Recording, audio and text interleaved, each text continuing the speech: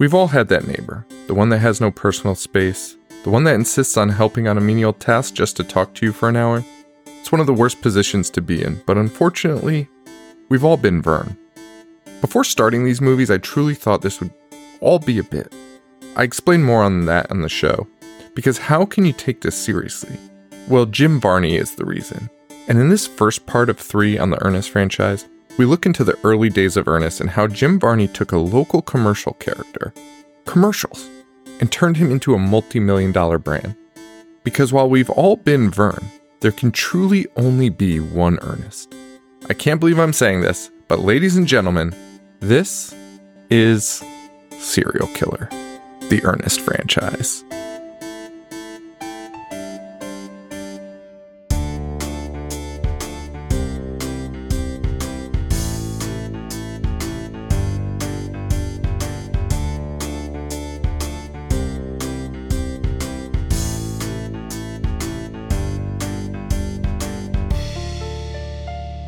Hello, everybody, and welcome to the Horror Show. Show that dissects, mutilates, dismembers, and butchers all of your favorite and not so favorite horror movies and other horror-related events. I'm Sean.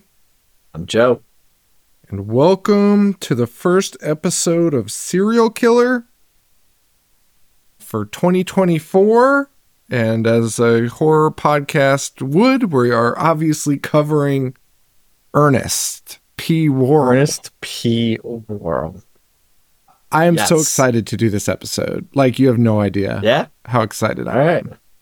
The thing that excites me the most, well, also, before we just totally hop in, let's shout out Patreon people. So we skipped a week last week, and I forgot to put up a filler and just let everyone know we were taking the week off. But so thank you to everyone that listened last year and who tuned into that last live show of 2023. That was a doozy. Yeah. That was fun. So fucking fun. And if you missed it, you missed out. There is a replay available. So I guess you didn't miss out. But you can join them live. The live is the best experience, man. You don't know. Like, we drank so much fucking eggnog. It was insane. It was disgusting. We had a great time. Don't remember watching the movie at all. I could do well. Not a great sell here for joining a movie watch along, but the last two, that and the one that we do with Paul, the House of a Thousand Corpses in November, I don't remember a lick of the movie for either of them. So that's fine. We're just the filler anyway. You guys get to watch the movie and enjoy it, and then enjoy us being stupid. We don't interrupt the movie. But anyway, I just wanted to thank everyone for that, and thank everyone for a great 2023 for the show. Now we're going to kick it off with some children's movies. Children's movies, maybe not children's movies. Okay. Yeah, let's tackle it right off the bat. I mean, it is geared towards children. For sure. They're not children's movies. They're not. I mean, Ernest is a bizarre individual. Ernest is a bizarre individual. Thinking of Jim Varney, like, we were robbed. He should still be here. You know, he passed away of lung cancer at a young age. He was only like 50, right? In the year 2000. And man, I know it sounds insane to say this about Ernest, like Ernest P. Worrell movies, but he was a great comic actor. Like, Jim Carrey does the comic, like, he's like a human cartoon character, right. You know, but Jim's right there with him, in my opinion. Like, Jim Carrey had better, like, scripts, more budget for a movie, had more, like, actors with him, you know, so his products are undeniably better, but Jim Varney's a fucking force. So, yes, I agree, and I'm going to follow up your thought with my very similar take, but when we chose this Ernest thing, and everyone was like, yes, you have to do Ernest. Originally, it was almost a bit, and it definitely morphed into a bit, because I was like, let's just talk about Ernest like he's a real person. Like, just cover Ernest as if it's Ernest, this is his career, these are just movies he was in, things like that. After watching these three movies, I could not do that just because Jim Varney is so fucking good that I couldn't do that to him. These movies are so good. Making the Ernest character is fucking nuts, dude. Like, I'm sure there's other people that have done this because it was a thing, but like, Ernest is an early viral sensation before the internet. Before the internet. This guy was making fucking commercials, and he makes up this fucking character, Ernest, just on the fly. He was doing stand-up comedy with a lot of voices and stuff, which you can watch on YouTube, and I suggest you do because he fucking kills. Good. And he's just good. Telling stories, but then just doing all the voices and all the characters. And he develops this Ernest character for commercials. And so, by the way, I didn't do as much research as I would have liked. I did do a lot on Ernest, but I didn't get into like John Cherry yet, who I want to read more on and watch some interviews with him. Yeah, we have more segments. Yeah. But John Cherry and his partner, what's his name? Something Carden. They find Ernest, or they find John, God damn it. They find Jim Varney, and he puts together this Ernest character, and they just start selling it to local commercials in the Tennessee area. Tennessee, New Orleans, various things in that area, Oklahoma. Those commercials start in, what year do I have here? In 1983. 1980. 1980 is the first commercial. Yep. 1980. In 1983, he makes his first video special. And in 87, he has a full-length movie in theaters based on a fucking character that was made to advertise an amusement park. Correct. That's nuts. And how does anyone even find out about him? Because none of the commercials were national. Dude, you said the viral thing. He is the original viral star. Yeah. Like it's incredible. And I was reading that like executives for Disney went to some parade. It's like a Christmas parade or something. Yeah. And Mickey Mouse was on the float, but so was Ernest because it was in like Tennessee, right? Yeah. So Ernest was in like the float behind it. And Ernest got the biggest pop out of the crowd. And supposedly the two guys from Disney were like, this absolutely does not make sense. Like, who the fuck is this guy? It's just a guy wearing a jean jacket vest and a hat making silly faces. And he got a bigger pop than Mickey Mouse. So they, after seeing that, they're like, let's go talk to that guy and let's try and get him into the business, like get him with us. It's crazy. Now, was he associated with Disney? I don't know if he was. Yes, other than Ernest was associated with Disney. That's interesting because I was wondering. So he did a video, which it comes into this timeline. He did like a video for Disney hyping up Splash Mountain. He also did like Disney the premiere shows. Of Splash Mountain. Yeah. The video to be like, we just made a new ride and we want you to come ride it. And they did that by putting Ernest into Splash Mountain. Dude, truthfully, I think that is my introduction to Ernest because my parents would buy like Disney VHSs, which again, kind of talking about like pre-viral, they would sell VHSs of just like not full movies, just chopped up things, like songs from certain movies. So it's just like a smorgasbord of shit. And I distinctly remember them having the Splash Mountain one because we hadn't been to Disney World yet, and Ernest was unveiling it. I was like, who the hell is this guy? And like, he's just talking through the entire ride, and then there's the big drop, and he's just like, freaking out. I was like, oh my god, this guy's awesome. And I really think that was my first introduction to him. I don't know what my introduction was. I do know that these three movies specifically were in existence for all of my memory of my life. Yeah. I had been watching these since I remember my mom had to pay. I was little, and my mom had to pay, like, because I don't know why. Remember when video stores would charge you like $150 if you like lost a tape or broke a tape? Yes. Because they were like, that's what it costs to replace one. And you're like, I could go to the store and buy it for fucking $20. What the fuck are you saying? But anyway, my mom had to pay $150 for Ernest Saves Christmas because she left it on the roof of her fucking car and drove away, and it just fucking shattered on Route 10. Imagine paying that much money for Ernest Saves Christmas.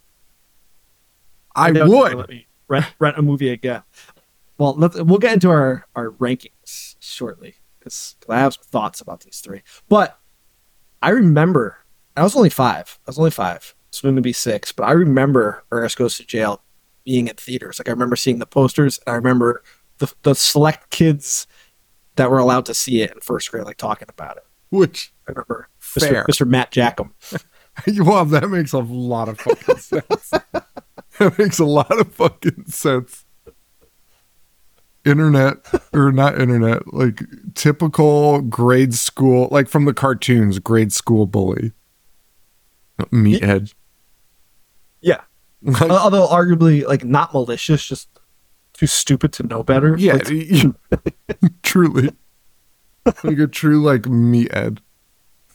So Jim, I can't even tackle this pretending that it's Ernest because Jim Varney just does so fucking good, and his character, the characters he creates, and what he's doing, and the way he's acting on screen is just nuts. And to connect to children, like he did, to make this fucking idiotic character into something fucking massive is crazy. again, a commercial for an amusement park. And he's just winning people over with just like the hey Vern, you know what I mean? Like that's what he's saying, and people are like losing their fucking mind. Dude, a local amusement park near Bowling Green, Kentucky, and he becomes nationwide. That's like in Connecticut we have Quasi, right? Or Lake Compounds. Yeah. Nobody in Tennessee gives a fuck about Quasi amusement park in Connecticut. And I don't think there's a single person that could pitch it that well that would make somebody interested. No. It was just like the perfect timing, and he knocked it out the park. Absolutely knocked it out the park. And I'm laughing right now to myself because I just spit all over myself too. Because the people listening that got that were furious at us for our takes on our original run, shitting on beloved movies. And here we are, just being like, Ernest P. Worrell is God's gift to cinema. I truly believe it though. But I have nothing bad to say about it. I have nothing bad to say. And you said pitching it to children. Did you know? Were you aware of the TV show? Hey Vern, it's Ernest. I had watched it when I was a kid. It was on. It was on this like family thing, but we can still have access to it. I found one site that we could watch it on Vudu, but we got to pay for it. Hey, I'm fine. Does it go to the Varney estate? It better. Yeah, and I'll pay for it because I want to watch it, and it does take place during this time frame of these 3 movies. It's right after Christmas, 1988. But it's a cool show, and he won a daytime Emmy for it. He won a daytime Emmy. 1988, one season, CBS, Saturday mornings. It was called Hey Vern, It's Ernest. And he won a daytime Emmy for Outstanding Performer in a Children's Series. And he beat Fred Rogers from Mr. Rogers' Neighborhood, Barbara Billingsley for Muppet Babies, Sonia Manzano for Sesame Street, and Ringo Starr for Shining Time Station. Yo, Ringo is a stretch. Ringo was great. That's probably his best performance ever. Musically or otherwise. Remember when they replaced him with George Carlin? George Carlin? Yeah. That's insane. And also, let's not forget. Let's add to this lore a little bit. Not only does he become this viral sensation, how many characters come out of a commercial and make full-length movies out of a television commercial character? Dude. For, again, a local amusement park. Because remember the caveman... For Geico, Caveman, that's what I was going to mention, yeah. They had their own TV show, but it was like Nick Kroll, being one of the cavemen, and it sucked. But that's a nationwide company. Yeah. And that show was universally hated. Yes. So Jim doing this is so impressive. I can't. That's what I'm saying. Like that, everything about this, as I was watching it, I was like, this is one of the most impressive things I've ever seen. And also the movies, like, okay, as we get into them, but movies, not that fucking great. Like, let's be real. Like, well, Christmas from a like story. Well, Christmas actually has a beginning to end story that tracks. Yeah. Jail. Jail. Camp in Jail is fucking psychotic. Jail's honestly psychotic. What they do to the character of Ernest. Jail's also nuts because the first 30 minutes have nothing to do with the movie. Then he's just like, oh, by the way, I'm going to jury duty. And that's when the movie starts. And it's like 25 minutes in. Well, I mean, I think John Cherry gets its jollies by doing that because the start of camp, like shaman ritual, like what are you doing? It's an Ernest movie. Oh my God. So that's what we got with Jim Varney and Ernest here. So after he does his commercial, well, while he continues to do his commercials, in 1983, he makes a video special called Hey Vern, It's My Family Album. I watched it. It was okay. It was pretty good. It was fine. It was a lot of his other characters. Ernest was more used as like, these are my relatives. And then you get to see them all. And I will say that includes Pa Worrell, which is Ernest's dad, which of course is Jim Varney, and then but a child pretending to be Ernest as a child wearing the same clothes, which I did like. And by the way, this guy was doing press, like major press in 1984. He was on Good Morning America in 1984 doing interviews about Ernest. A commercial. Bringing a guy on about a commercial. He hasn't even made a movie yet, and he's on Good Morning America. Or a TV show. He just had that short that special, which was direct to video. That's nuts. Good Morning America. In 1985, he makes Dr. Otto and the Riddle of the Gloom Beam. Yes, and I want to give a shout out to our listener Zach, longtime listener. I'm not going to say his government last name, but he knows who he is. He is the one that like, you got to watch Dr. Otto before you do these, and I did. Did you watch Dr. Otto? I did. Thoughts on Dr. Otto? Right after we all just went nuts over Jim Varney. It's insane. It's just chaos. It's just fucking chaos. It's chaos. Listen. Jim is honestly great in that, right? Yeah. The characters that he's doing, like he's doing Australian characters. He's just knocking the accents out of the park. And again, he's just a real life cartoon character. He is transforming before your eyes with like minimal makeup, just doing whatever character he's playing. There is no need for Dr. Otto and what was it? The Gloom Doom Beam? The Gloom Beam. The Riddle of the Gloom Beam. Yeah. First off, I don't know what the riddle was, but that movie has no business being 90 minutes. If that was like a 30-minute short, it would have been awesome. Yes. You narrowed it down, so they just cut it down to like a couple characters. It's fine, but it's just a fever dream chaos. Right. I don't know what happened. And Ernest appears in it at the beginning. Does for several seconds. He is mysteriously whisked away, and he won't show up until the end. And it turns out it's not Ernest. It's Dr. Otto disguising himself as Ernest P. Worrell. Which is just a fucking hilarious concept. And then hits you with have a nice day, know what I mean? Yeah, it's like not even in character at that. Just like doing whatever the fuck they wanted. Yeah. It's a mess. Cut that shit down, it would have been fine. And quite honestly, 1985. Let's also just talk about how impressive it is that he made that, and 2 years later, people trusted them with $3 million to make a movie. They spent $800,000 on that. You're right. It's the same people. John Cherry directed it. John Cherry and Coke Sam's wrote it, and Jim started it. And you're gonna get them for the rest of our lives. Yeah.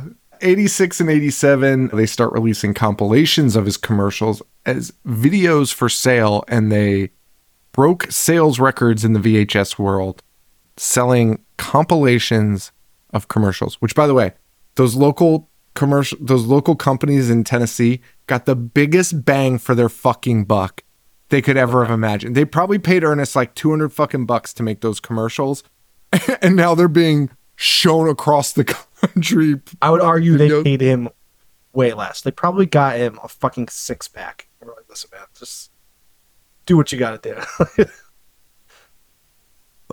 And that brings us to Ernest's first feature movie, Ernest Goes to Camp, released in theaters May 22nd, 1987. $3.5 million budget, 23.5 box office, but I saw on the news, I found a news clip from that time. Okay. So we could just turn on the news. They're talking about Ernest. I honestly, if that happened, I'd be like, we couldn't record this episode. No. Simulation would be confirmed. It's like, we're not real. But in the news in 1987, in an interview with Ernest, they claimed that this was actually a $27 million box office. So I'm going to go with that. Okay. Hey, it was number 48 on the 1987 box office. One behind Hoosiers and one ahead of Raising Arizona.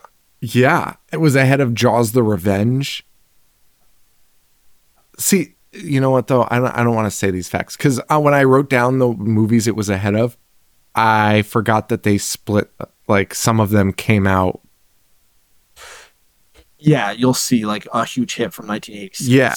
That just kept making money. Yeah. I was like, holy shit, it beat fucking Three Amigos? That's nuts. It did not. It did not at all. Wait, I want to see that. So Jaws the Revenge, it did beat. Jaws the Revenge, it did beat. Wall Street, which I had it beating, it did not beat. Wall Street did significantly better than that. We also have to take into consideration too, like the movies that got 1987 releases but came out like Christmas Day, and they're like the biggest movies of all time. You know, they're gonna make more. Well, that's true too. That's a great point. Yeah, Three Amigos did better. No, they did beat Superman 4. They beat Superman 4. Well, of course it fucking. It beat Hellraiser, beat Prince of Darkness, Creepshow 2, Hamburger Hill. Paul's going to be devastated. Oh. So somebody picked Paul up off the floor after that factoid. Oh, man. But he beat a lot of them, man. And you know, what was it? 48 he came in on that one? 48. Yeah. That's a hell of a number. For Ernest P. Worrell going to camp. Yeah, and a first movie. So like as much exposure as he did have, he also, this is his first major exposure. This is national exposure. Yeah. This is before his one season TV show. Yeah. Like, people in Connecticut didn't know about Ernest. No. So aside from Ernest's debut, we meet Jake Quizlet and Eddie Quizlet in this movie, which is the big screen debut of Gaylord Sartan. What a fucking name. This guy will be hanging around a while. He'll be in Saves Christmas and Goes to Jail. I think that's actually his last one, though. He's not in Scared Stupid? I don't think so. I didn't do notes up to Scared Stupid, so... Yeah, no, he's not in Scared Stupid. That's it. And he was also in The Haver and Finish, but we're only talking about the movies now. But if you were on our live show for Jack Frost, you would have seen his face numerous times during our clips. I would play it now, but it just wouldn't work on the audio. But yeah, you got to join in to get the video drops of Gaylord Sartan. Who is fucking great. I love him almost as much as I love the guy who plays Bobby, who I'll get to a little bit later. Bill Birch. Yes. But he's not in this one. He is not in this one. He will join us in the next movie. That man is still alive. That man outlived John Cherry and Jim Varney. Jim Varney. That's fucking nuts. He was born in the Great Depression. Yeah. That's a fucking fact. That's crazy. And he, dude I looked 80 in these movies. And I think he's in one of the shorts before this. Yes. But- He knew Ernest. They fired him. Yeah, they fired him from camp because of his acting skills. The man doesn't utter a line of dialogue. Well, 25 maybe that's why. Maybe that's why. You think they brought him back or like, he can't talk? Yeah, you're just gonna fucking act like a lunatic, which he's great at. I'm fine with that. Yeah, fine with that. So in this one, they brought in Daniel Butler to be Eddie Quizlet. We saw him in Dr. Otto. He does come back in Scared Stupid. Yes. So the Ernest universe is real. It is very fucking real. The Ernieverse. The Ernieverse. Now, I don't think we can't go into like super details in each one. So I just have some rough notes on this. And anything you want to add, just stop me and we can go ahead and add to that. So Ernest, before you hop into your notes, can we just hit some of the cast real quick? Because there is some. The cast is actually pretty good. Yes, please do that because I saw it and I was like, I'll bring it up, and then forgot to bring it up. So we have Victoria Racimo as Nurse St. Cloud. She died much on John Frankenheimer's Prophecy, but we do have John Vernon, who is awesome in everything that he does, and I love him because as I was watching Ernest Goes to Camp this time, I just couldn't believe that John Vernon was like not going. He was actually taking his role as a villain seriously and like delivering lines like an asshole. And his facial expressions, especially at the end when he's trying to murder Ernest P. Worrell, trying to commit murder of the hero of our story in a kids movie. He looks genuinely like concerned that his gun is not killing Ernest, and then he looks genuinely scared. It's like, I can't believe John Vernon is acting this hard in an Ernest movie. So shout out to John. If you don't know who he is, he's the dean in Animal House. Yes. He's in Killer Clowns from Outer Space. He's a Dirty Harry. Great actor. Amazing. We have Iron Eyes Cody as Chief St. Cloud. This is his last film. Yep. He was in a ton of westerns in the 30s and 40s. We have Lyle Alzado at Bronk. I think that's his name, right? Bronk. Not Brock. Yes. Bronk. Yeah. Okay. And that guy's like an action, like shitty action. Yes. Who's who? You've seen him in movies if you like shitty 90s and 80s action movies. He was a defensive end for the Broncos, the Raiders, and the Browns, and he once fought Muhammad Ali in an exhibition match. That's fucking insane. Did he win? Pretty nutty. Of course he did. I'm surprised it didn't end up like Apollo Creed's exhibition. A murder. Yeah.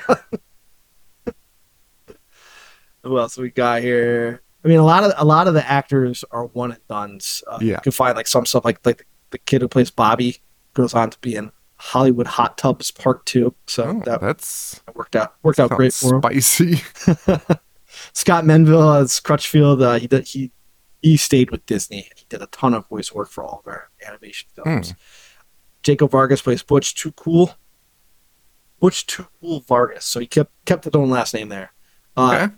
I only wrote him down because I was trying to find information on him. He's in a ton of movies. But he has the biggest letterboxed biography write-up I have ever seen in my entire life. He had to have written that. It's honestly 16 paragraphs long. I couldn't believe it. That's the only reason I wrote his name down. He's got a lot of TV. He's got a lot of TV roles. Like, yeah, no, he's around. He's working. Good for him. Yeah, and then Richard Speight Jr. as Brooks. Watched Supernatural, Band of Brothers, or Jericho. Yeah, that's what I got. Very cool. Thank you. Yeah, that's interesting. There were some big names in there, but I want to touch on something you sort of mentioned there with the gun trying to kill the main character of our movie. I have never been a person that believed. And we actually talked about this recently because we were talking about Beavis and Butthead, and we were talking about how there was like that, and like, what would you call it? Like scare when Beavis and Butthead came out, being like, kids are fucking laying in the middle of the road because Beavis and Butthead did it. Beavis and Butthead tried to kill a fly with a chainsaw, and that was a legitimate concern of parents that I know for a fact talked about because I heard them worried that kids would take that the wrong way and try to use chainsaws in the house and hurt themselves. So, Yeah, it was a real scare. It was a real scare. You know, you can laugh all of that off. The violence in Ernest movies, at least Camp and Jail, is unreal. And it's like, and as we said, it's not geared to children, but it definitely is. Like, especially Camp is like, at least for me too, when I was a kid, I was like, this is the dream. I want to be at camp with Ernest. Like, I would have been Ernest's homie. Like, this looks like so much fucking fun. And the violence is like, it's bizarrely high when you like really look at it and you're like, this is fucking crazy. And specifically, like you're mentioning, that man is pointing a gun at Ernest with the intention to murder him. And Ernest is standing there like saying his last wishes as has the gun on his head. Which, Sean, by the way, we will talk again about how Ernest comes to term with his own mortality. Yes. And fucking gives us like last wishes. It's last nuts. thoughts. It's a nuts performance again for what is supposed to be considered a child's movie. Like, it's pretty fucking heavy-handed. Okay. So Ernest at this camp, he is a janitor, as he will be in not Christmas. Christmas isn't a real outlier for the Ernest cinematic universe. I'm curious about the other movies as we go on, how many times he portrays a janitor. Because it was funny, because I looked up the synopsis for Goes to Jail before I watched it. And it was like, Ernest works at a bank. And I was like, oh, I guess he's not a janitor there. Fun fact, he's a fucking janitor. He's a janitor at a bank. He doesn't work at a bank. But Ernest is a janitor. And that's like the theme. Sorry, I've been interrupting you already, but that's like the theme in Camp and Jail is like he wants to work himself up to being a different position. Like his aspiration in camp is to become a camp counselor, which Ernest is like middle-aged man. It's fucking nuts. And like that was the time too. Like there is no shame being a custodian. Like now we realize that like it's a great job with great benefits. Yeah. But that was like the butt of the joke in the late 80s. Oh, that guy's a janitor. Like, you know? So that's the shtick that they went with. But that's crazy that he wanted to work himself up from custodian to camp counselor, which children were in the positions in the movie. Yeah, in the movie. Yeah. You know, like the movie portrayed the other counselors as children. Now, here's a question. Did he have a romantic interest in Nurse St. Cloud? Yes. Okay. Yes. This movie falls into an odd category, which you don't see very often. But I recently had this experience while I was watching Elf with my mom. And I was like, it's fucking psychotic that Jovi and fucking Buddy the Elf are an item. And she's like, what do you mean? It's just a happy ending. And I was like, dude, that man is like, he's not a man. He's a child. He's an overgrown child. He's behaving. He has the mind of a child. Like he's not. That's insane. Like an adult woman could have nothing in common with Buddy the Elf. That's fucking nuts. Right.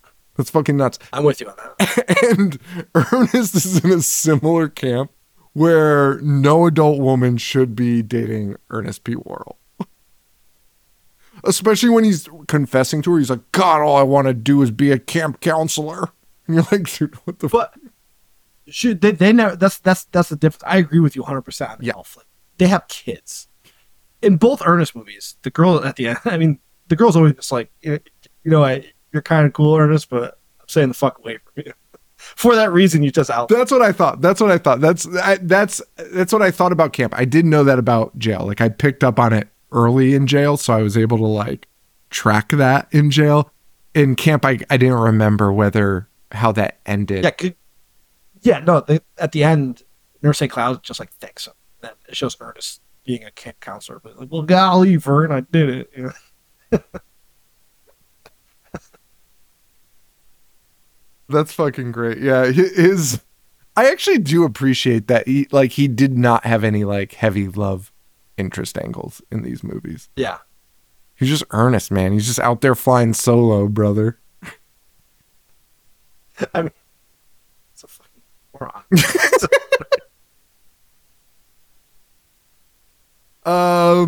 And this movie starts off the opening scene with Ernest. We talked about Mrs. Doubtfire on Patreon. My dad laughed. Hall of Fame. My dad did not. I can attest to this. My dad did not. I would actually put money that my dad has not seen this entire. But I distinctly remember being with my cousin Rich, and Ernest goes to camp starting, and my dad like almost having a fucking hernia, laughing so hard at Ernest moving the ladder. I don't even, dude, he hadn't even fallen yet because my dad was just laughing at like the lack of safety awareness of how he was shifting the ladder with his weight. My dad's like doubles over laughing and then left the room. Which is funny because there's a moment where I want to talk to you about your dad with Ernest and his safety gear, actually, specifically. Oh, it's actually right here. We're coming up to it. But Ernest is the janitor. He's letting the kids in. It appears most of the kids like Ernest, but not all of them because they slam the bus window on his fingers. No, they hate Ernest. Which is nuts. There's nobody that respects Ernest. Oh. He wins them over at the end. Also, imagine finding out that some guy greeting your kids at camp was also just like cleaning shit out of a toilet like 3 seconds earlier with no fucking gloves on. Do we have the ability to call Paul? Yeah, I think we do. Wait. Oh, wait. I think. Okay. Hang on. Because I think we can not only call Paul, but I think you'll be able to hear him when I put him on. Let's try it here. All right. Well, anyway, I wanted Paul to come on to confirm because he worked for the town, and there was a custodian. We had like a town lunch for all the workers for the town. Paul and I did outdoor maintenance for the schools, and this one gentleman was in charge of cooking the burgers, and this other guy refused to eat the burgers, and he called them shit burgers because earlier that day, and this is confirmed, earlier that day, one of the school toilets, school wasn't in session, it was summer, but one of the school toilets was not flushing, and there was like a wad of paper towels stuck in it. Instead of using a plunger, the guy just rolled up his sleeve, stuck his hand all the way down it, and pulled them out. And then he was cooking the burgers after. For sure did not wash his hand. He for sure did. His hands were always fucking grimy. He also had the biggest fucking hands I've ever seen. Okay, that's also why I wanted to call Paul, because the first time we ever worked for that guy, he bought us donuts. And he got me a Boston cream, so it has like the chocolate frosting on top. And he reached into that bag and palmed the frosting part of it to the point where it was like coming out of his fingers, and handed it to me like that. It was so fucking vile, and I had to like pretend to be excited to eat this donut. Holy shit! Well, what a story. We'll have to get Paul on to do that. Maybe on the live, the Ernest live. Ernest, so the kids don't love him. We go to Ernest, who's wearing life vest and floaties around his wrist and safety goggles. All of this to put a wood step on a lifeguard chair. And that's when I thought about your dad and his safety regulations. He's probably like, thank God, this guy fucking gets it. You're 1,000% right. He's like, but he'd probably be like, he's still missing a fucking hard hat, though. You fucking amateur. I don't want to waste time because we have 2 more movies to talk about. But my dad came. All I wanted was for him to like pull the ladder. Do we want to save it for Patreon? Save it for Patreon. Yeah, save it for Patreon. Right. Oh, we're gonna do a Patreon episode. That'll be fun after this. So after that, he's lamenting to Nurse St. Cloud, an adult nurse, that he wants to be a camp counselor. And we also learned that he's terrified of shots, which I thought was insane at first. I was like, that's nuts. That's stupid. A grown man being adult afraid of needles. She pulls out the largest shot. Oh, yeah. Yeah. Like an Acme Looney Tune shot. Again, he's a real life cartoon. He really is. And in this moment, the best line of the movie is a moment that is so bizarre and caught my ear so hard. Like I was probably like looking at something else because I just remember looking up and being like, I think I was like typing something for my notes probably. And I was like, that's not what he said, was it? That can't be what Ernest referenced here for no reason. But he gets the shot and he has a visceral reaction where he's just like, "Wah!" and he's like screaming. And do you have the exact quote written down? I do, actually, Okay. Because I couldn't believe it either. Please read it. I don't have the exact quote. He says, and I quote, "I did it. I took the Limburg baby. I am Joseph Mengele." This is directed to children. Why is he It's Disney. referencing the angel of death, Joseph Mengele, on a Why would you reference that regardless? What does that even mean? Why is he even saying those things? Well, because nobody knew where Joseph Mengele's whereabouts was.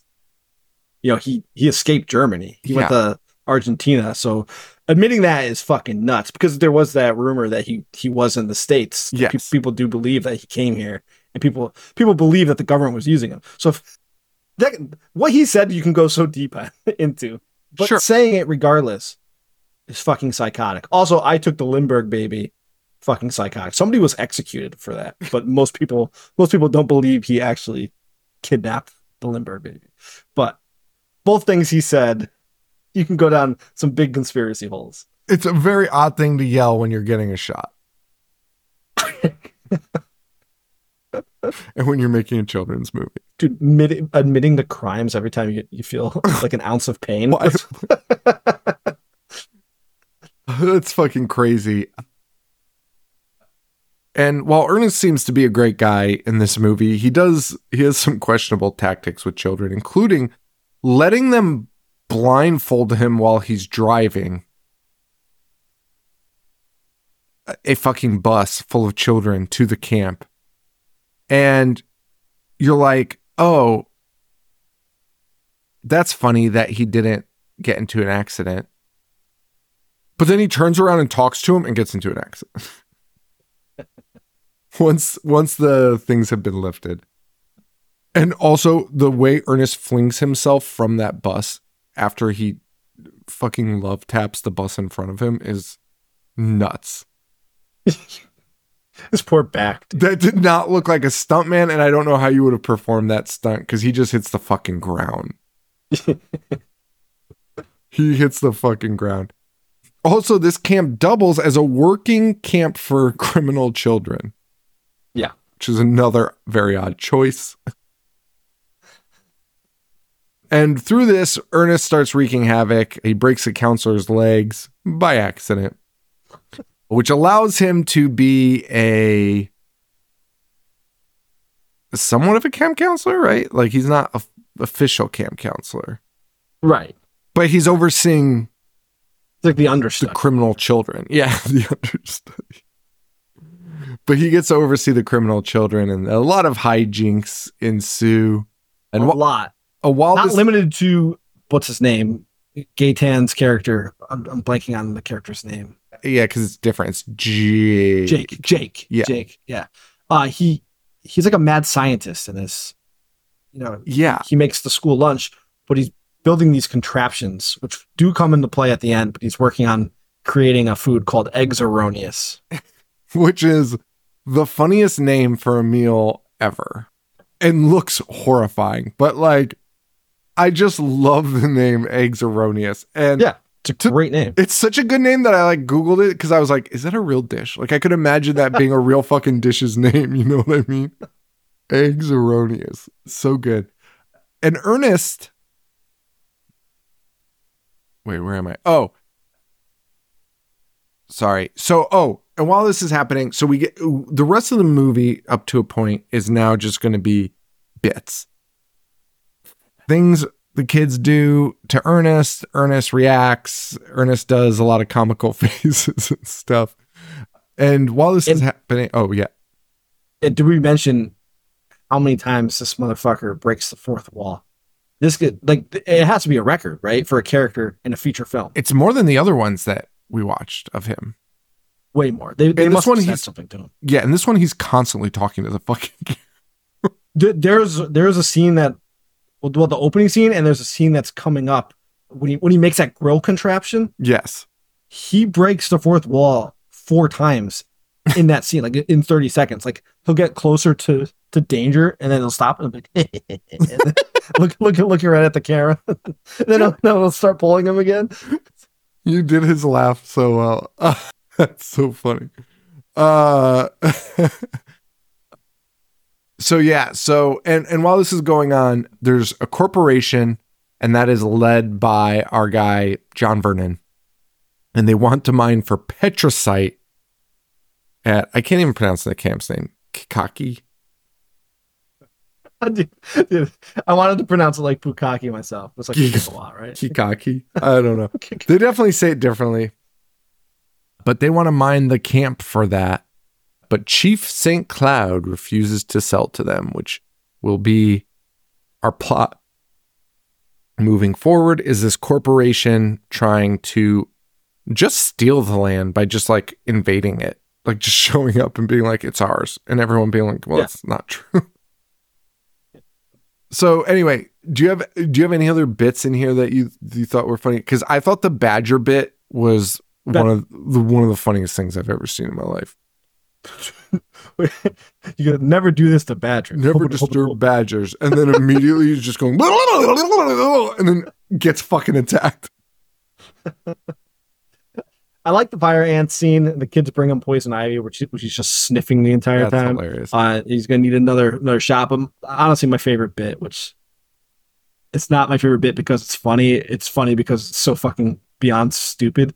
Is when he gets bit by a turtle on the nose, and then the kids come in and they're like, "Hey, Ernest, you got a turtle on your nose." And he tries passing it off that it's a zit. Everything involving that's actually the funniest fucking thing. Everything involving the turtles was such a hit for me as a kid. Yeah, no doubt. And they sing Happy Together by the Turtles, like together in a circle with the turtles still stuck on his nose. And then that song by the Turtles plays the entire rest of it's like the score that when they're beating the bad guys, that song is playing in the background. Wait, is this the movie where he sings that fucking ballad? Oh yeah, gee, I'm glad it's raining. Jim Varney does an entire musical number. Oh wait, this is the one you sent the trivia from. Yeah. Yeah. Wait, so let's talk about that real quick. So after constantly being berated by these children who are actually evil, like genuinely, these criminal children are torturing a human man, an adult man with a disability. Like they are just torturing him. And he sings that song, Gee, I'm Glad It's Raining, which he performed himself. Yeah, he did. And Joe sent a little bit of trivia that said Jim Varney himself sang the song Gee, I'm Glad It's Raining in a single take. I can't even say this with a straight face. Reportedly, when he finished performing the song, there wasn't a single dry eye on set. That's the craziest claim I've ever heard. Imagine you were directing an Ernest P. Worrell movie and you had Jim sing a song. And you're like, you know what, that's fucking great. And you look around and the rest of your cast is just sobbing. I would shut down production immediately.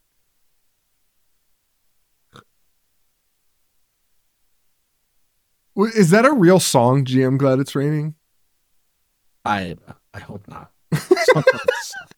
That song sucked. It's so shitty. It's so shit. Yeah, it's definitely not. But also, kind of a bop. No, it's not. No, it's not at all. Can we play it? There's no way anyone owns the rights to it.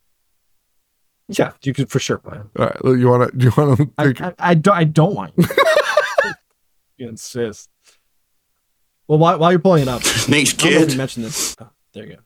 No, what were you gonna say? I was just gonna say I don't know if you mentioned it in the beginning. I don't think we did, but Jim was like terrified to take this role because he was like, once I do this in a feature film, I'm never going to work again as anything but Ernest. And they said that they said like the week before he started filming Goes to Camp, he went on like a drunken bender where nobody could hear from him. He didn't contact anybody, and he showed up looking like shit, completely hungover. And he's like, all right, fuck it, let's do it. That's insane. Also, I get it. Yeah, I mean, he was like a thespian, man. He did a lot of like plays and stuff like that. He really liked acting. He did Shakespeare and stuff. All right, here we go. There's always something. You gotta hit that G. I'm glad it's raining. Gee, I'm glad it's raining.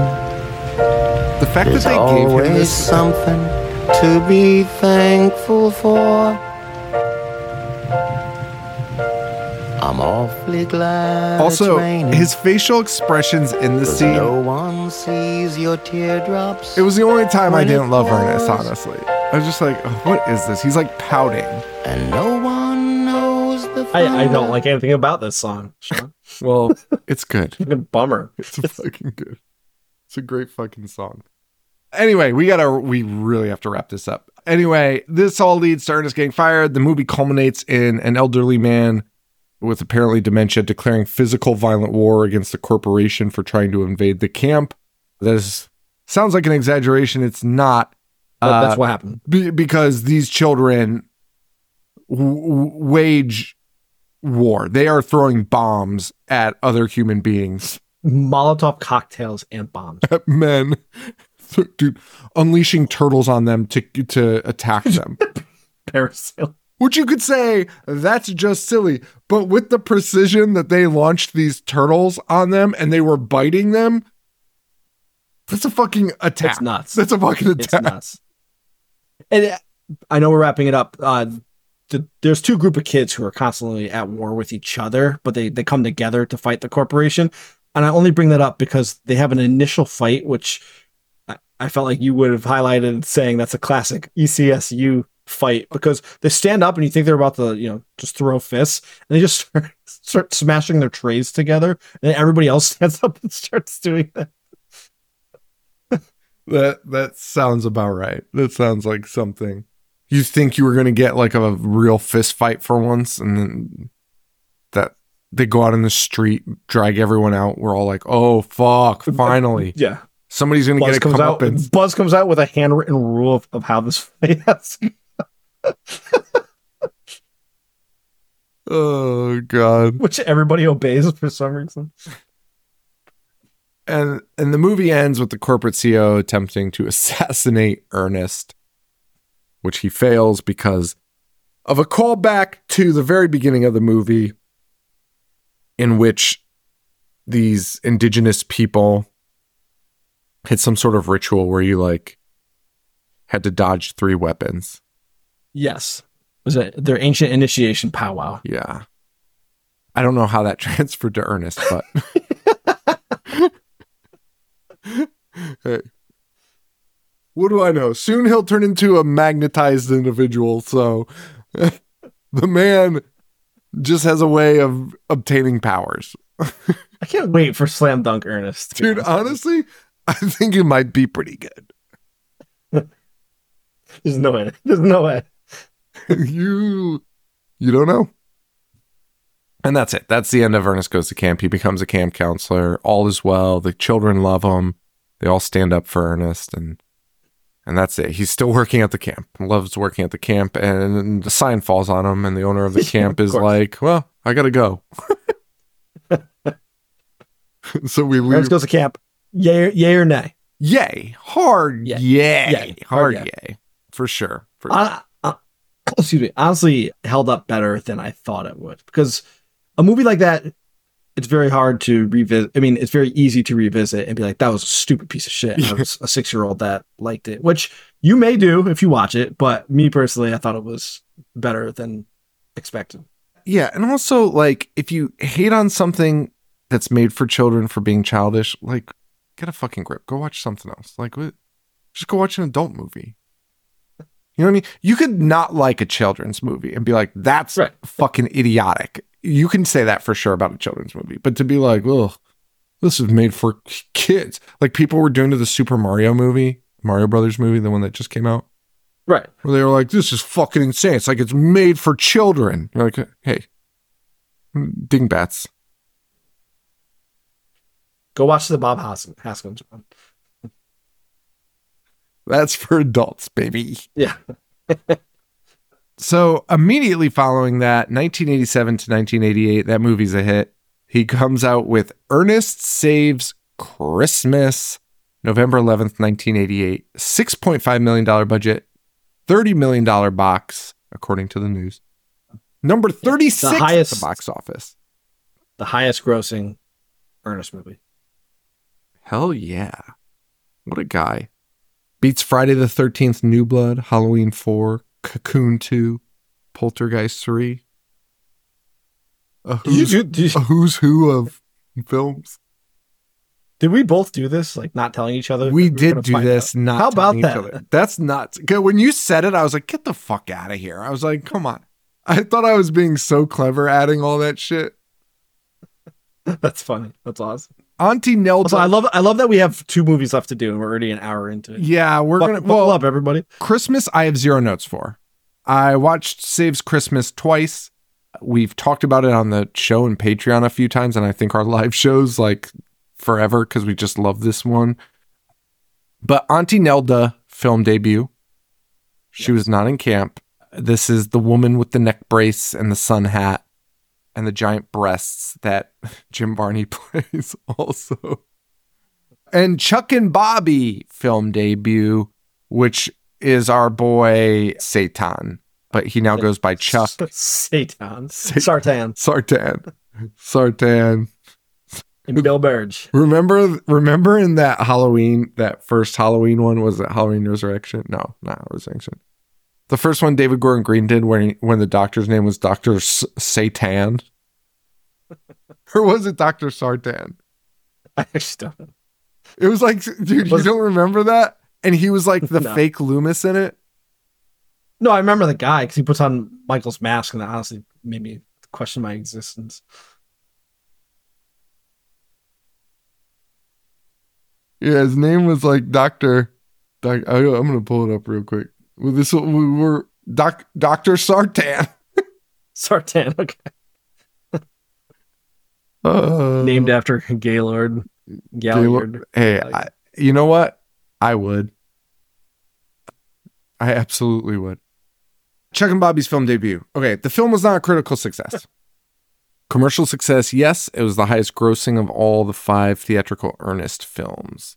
The critics are fucking idiots because this is legitimately a good movie. This is a great Christmas movie. A great Christmas movie. And yeah, like, what are you ranking it? Are you ranking it against The Godfather? Sure. Like, Ernest Saves Christmas isn't up to snuff. It's a fucking Christmas movie. Like, fucking relax. Yeah. And you and I talked about this before we even started doing Serial, that this movie set a template for other Christmas movies, like the Santa Claus, that finding Santa Claus's replacement. Ernest did it first. We actually almost mentioned that on another episode, and we were like, save it for the serial killer. So me and Joe were talking about this movie just like nonstop because we were like, this is the best Christmas movie. Like, the guy that plays Santa's fucking great. The concept is great. And I was like, is this the first time Santa has a replacement? And somehow Joe found an official list of like the concept of like, I forget. Santa's successor storyline. Santa's successor storyline. And Ernest is the first one. Yeah. That's fucking genius. And not only is that genius, but done so much better than the Santa Claus. And I bet you some people are going to come after me. But listen to me. They murdered Santa. I'm with you. Tim Allen killed Santa Claus. That's nuts. Kids. Nuts. Now, I read, and I don't know if it's true, that they kind of explain that away in the TV series that just came out. I haven't seen it. I don't know if that's true. I hope they did. But we saw it with our own eyes. We saw murder with our own eyes. They weren't planning on making a fucking TV series 20 years later. They killed Santa Claus in the Santa Claus. Yes. That was it. And Ernest, instead of doing that, Santa has the most amazing story of like, Santa has come to America because he has been watching people for decades, and he needs to find his successor. He wants to hang it up, and he's only going to find like the most pure of heart individual. Yes. That cares about kids more than anyone on earth. And he's going to find them, and he's been looking everywhere, and he found this guy in Florida that runs a television show, very Mr. Rogers-esque. And he's like, this is the next Santa. I got to go meet him. I got to go find him and make him Santa. Fucking And genius. Of course he goes, and the guy's like, I don't know, get the fuck away from me. Like, of course, that's not real. Yeah. He's a crazy old man. That guy ends up, like, he's also an actor, right? Like you said, like Mr. Rogers, and that guy gets a role playing Santa Claus, but it turns out he's playing Santa Claus in like an alien invasion movie where he has to shoot aliens with an assault rifle. And he's like, I can't do that. Like, I can't do this to kids. It's a great storyline. It works. And like we were saying with the Santa successor, it's just nice that the current Santa Claus is like, hey, I've done this for decades. I'm ready to hang it up. Done it for centuries. I'm going to find somebody. And that also, like, I like that. Yeah. I like that mythos of Santa Claus. Yes. It's not just one guy who's just the same age forever. Right. He finds replacements. That's cool. I like it. I like it too. Also, that movie I also he's in like- is called Christmas Sleigh, S-L-A-Y. It's a Christmas fucking Sleigh, yes. horror movie. Yes. I also like two things I wanted to highlight. I like that it takes place in Florida because most Christmas movies take place in places that it snows, right? You know, people that live in California or the desert, Arizona, Florida, they don't have a lot They're of not getting Christmas-themed movies. representation. If you want- Right. And this one takes place there, and they bring Santa Claus himself to Florida. So you are fully bought in that this is a Christmas movie. Yeah. 'Cause you can make Christmas take place in like I know Die Hard's a touchy subject, but Die Hard takes place at Christmas. It's California. There's no snow. They throw Christmas things in there. Die Hard's But, like, not in this one- Chicago? What? No, not Oh, Nagatome Plaza. I always thought it was Chicago. No. Oh. No. But also the other thing I wanted to highlight that I love about Ernest Saves Christmas is what movie has the balls to not make their main character, the title character, turn into Santa Claus? Why any other filmmaker, Yes. any other movie would be like, Ernest is going to save Christmas because he's going to be Santa Claus. He's going to deliver all the toys. He's going to take the reins. Like somehow he's going to replace Santa. They don't do that. Ernest is barely even fucking helps. Ernest is in the way 99% of every other supporting character in that movie saves Christmas, right? Ernest is just there and like just bumbles his way through. Barely everyone there barely escapes. No thanks to Ernest. And I actually love because they sort of touch on it too. Like there's like, I think somebody even says or like somehow references it to Santa Claus, and Santa Claus is like, listen, Ernest is great, but like, no, like what Yes. we like he's like, he addresses it and it's like, yeah, absolutely not. Like that's fucking crazy. Yeah, he admits that Ernest is like the purest of pure heart. Right? Yeah, but Ernest like, doesn't he's have like, a bad he can't bone in his fucking body. do shit. He's like, fucking look at him. It's such a good fucking moment. And Ernest, the character Ernest, is at his peak in this, right? He's doing Yes. John Wayne impressions. He's talking to himself. Everything he's saying makes no sense. Like the guy, Santa Claus himself can't pay, right, for the Yes. taxi, because Ernest is a taxi driver in this. He's driving like a fucking maniac. He's a terrible taxi driver, but he's good of heart. Santa Claus does not have his wallet, and Ernest is quoting Cool Hand Luke, right? Like, no kids. What we have here is a failure to accumulate. And then he's like, don't worry about paying it. So he's in full on Ernest mood. Like, this is the best iteration of Ernest, in my opinion, that we're going to get. Yeah, for sure. And we also get a similar ripped off thing of a jailhouse scene with Santa in jail. Yes, the Christmas Chronicles. Yes. Singing. What is it? What are they saying? Somehow, In well, Christmas Chronicles. in Christmas Chronicles, it's Jailhouse Rock? a whole like routine. I don't know if it's Jailhouse Rock or if it's just, or not Jailhouse Rock. I don't know what he sings, but it might be an original song, but they have like full on instruments and shit in that because they hit Right, CGI. right.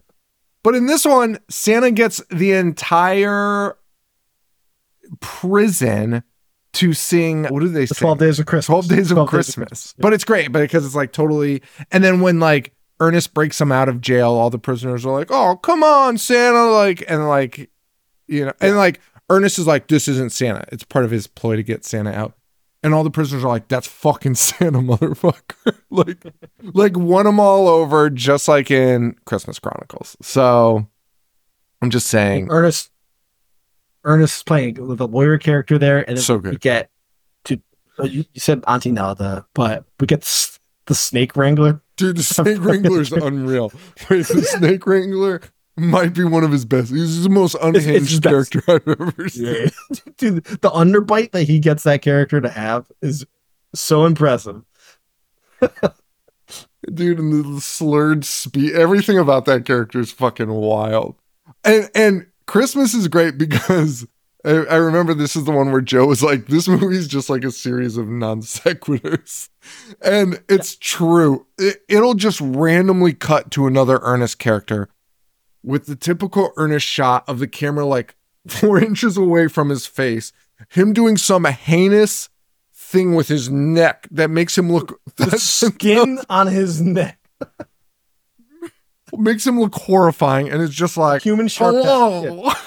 And you're like, what the fuck is this? And then it just goes back to the movie. It's so nuts. It's fucking crazy. Also, we get he's talking about other movies. Pulp Fiction, when they have the briefcase with the soul in it, and he opens up and closes. Happens here with Santa Claus's bag. Opens it up, and Ernest has that revelation that he's really Santa Claus. Breaks the fourth wall there, so we do get a fourth wall break. Yeah. And by the way, and we get Vern. We get Vern because Vern doesn't show up in the movies. You know. That's you never true. see Vern. But Ernest goes to Vern's house. He's like, "Hey there, bud," and just starts talking a mile a minute. And like, if you didn't know who Ernest was or the backstory of Ernest, you would have no clue what's happening in this. Right. And Vern was a true product of the commercials. Like the whole bit of Ernest was like the guy that annoys the next door neighbor, and Vern being the next door neighbor. So it was always like, you know what I mean, Vern? And so Vern was this, you were Vern, basically. And it made you relate to it related to everyone who's had an annoying neighbor that's just like constantly, no names mentioned, constantly in your fucking grill. That's Ernest, you know? And we've all experienced that or known somebody that experienced that. And so that's where Vern stems from. And yeah, in Christmas, Vern is introduced as a character that, again, you don't see. It's just the camera still.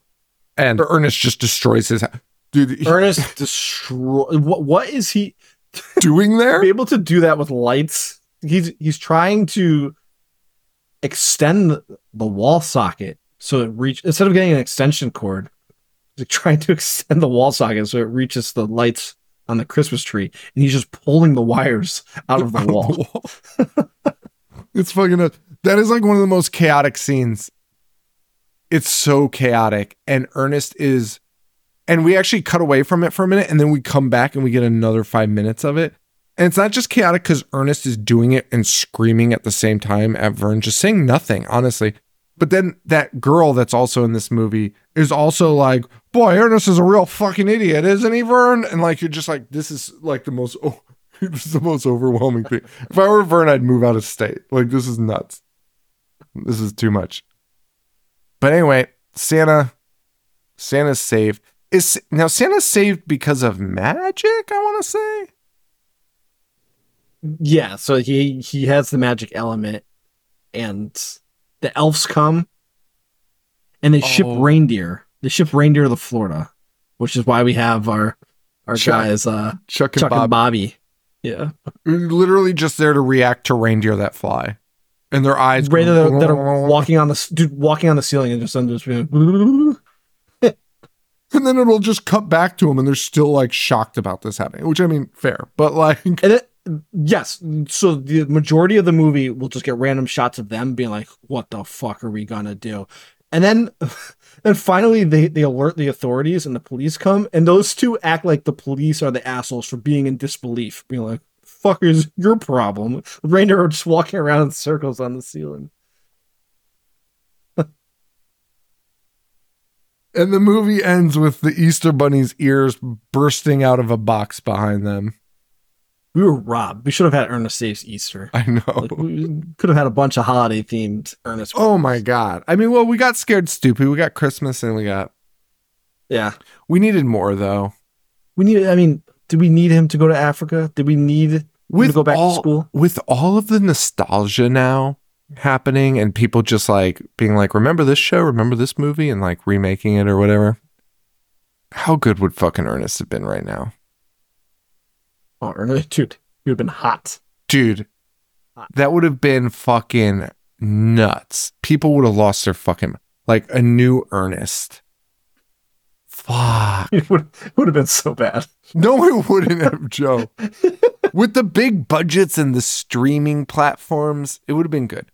The problem was Ernest burned himself out. We'll get to it, I'm sure, next week, probably, but We could have had an Ernest Pee Wee Herman crossover. Like, why wasn't that a thing? dude, there is footage. I'll actually get to it shortly, but there is footage of Ernest, well, Jim Varney, but he is in Ernest garb, and Robin Williams. I saw that. Doing bits together, and it's fucking great. Because Jim doesn't break, and I feel like a lot of people in that situation would just laugh because, like, it is Robin. Like, it's Robin Williams. Like, you're not going to go toe-to-toe with Robin Williams. Guess what, motherfucker? Jim doesn't back down, brother. He's giving it back to Robin. No one's breaking. No one's laughing. Well, they're just trying to make each other laugh, I think. And it's fucking great. Yeah. And also Disney, you know, Disney could have done more, right? Because Robin was the voice of the genie. So they could have had Jim there. Then Jim was doing Toy Story. Slinky Dog. And Santa Claus in this movie, he's the Sultan, the voice of the Sultan in Aladdin. So get the fuck out of here. He looks just like I know. A little skinnier. That's fucking great. Yeah. That's hilarious. All right. Anything else? It's funny. So you were talking about the Robin thing. I just wanted to say, I was watching an interview from '95. Jim had like the biggest mustache, and he wasn't an Ernest shtick. Crazy. He was talking about. You actually have to send you this video. He's talking about Toy Story, and the interviewer. I don't know who it was. It's the most infuriating watch I think I've ever watched, because Jim is he is doing like a joke a minute, and they're honestly like laugh out loud jokes, and the guy does not get them, and Jim will just have to pause there and be like, you see what I did there? And like explain the joke, and then the guy will be like, oh yeah, that makes sense. But then the guy's like, I gotta ask you, like, how's the character of Ernest doing? And Jim claims that Ernest was like absolutely enormous in Korea, and like he was making bank off the later movies because Korea was buying up all the That's fucking crazy. Isn't that crazy? Like, it's funny to think of another country, like their representation of us is like, oh, they're Ernests. Like that's what Americans are like. Oh wait, dude. I wonder if it was like North Korea that he was big in, because they were like, buying all the copies, but like, look at this. We gotta fucking fuck that country. This guy's a fucking menace. Just propaganda videos. This is how Americans operate. You know, it's great. Like showing them the clips of Ernest doing that, like,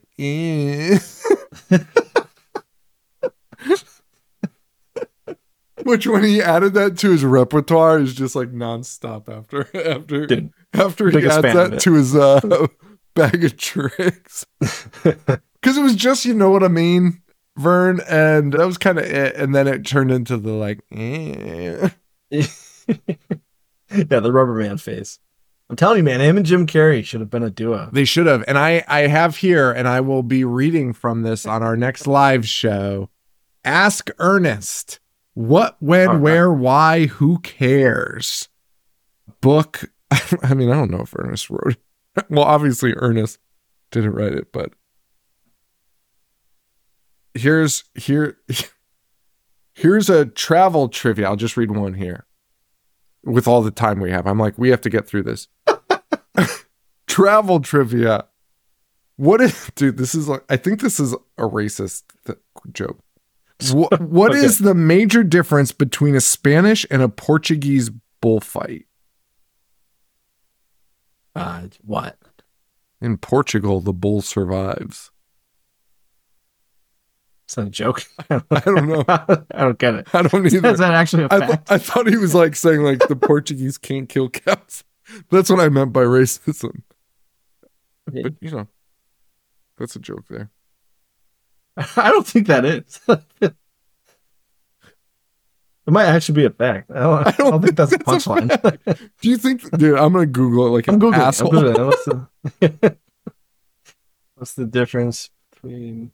I feel like I should scan this book and give it to all of our Patreon members. That's a crazy gift, but yeah. Do it. Right? Bullfights. Cooking safety tip number 9 with this face. Cooking safety tip number 9. Never cook bacon naked. Ernest, what are you doing, bud? There's actually an awesome... They definitely killed a bull in Portugal. Okay, well... It seems like actually pretty brutal in Portuguese. They can fight. They could bullfight on horseback. Add to the chaos. That sounds fucking like the most dangerous thing ever. All right, here we go. Let's wrap this up. We're going to have to breeze through jail. By the way, we have a live show January 20th, 9 p.m. Eastern Standard Time. We are covering all of the Ernest movies in this series because there's only 9 movies. Only. There's 9 movies. We're doing 3 episodes, 3 movies per episode, and then our live show this month.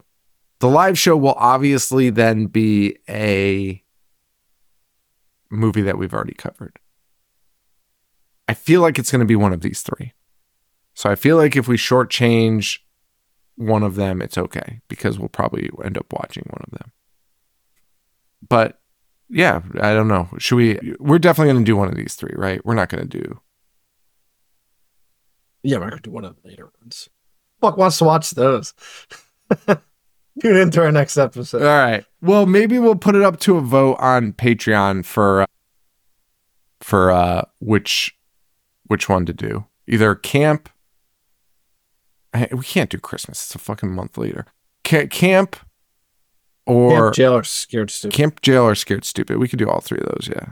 So we'll put that up there. But January 20th, put it in your calendars. Join us for that. It'll be fun. Who knows what costumes we're going to wear this time?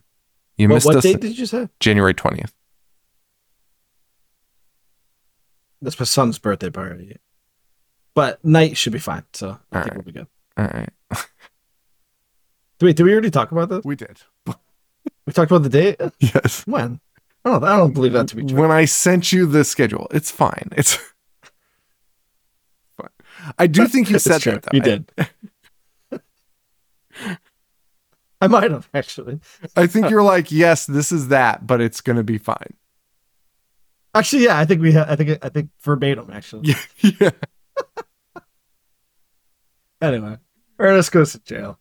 Ernest goes to jail. We could do it live at your son's party for all the other parents to see. Just have my dad. Let's get him on. Let's get him on the show. I will.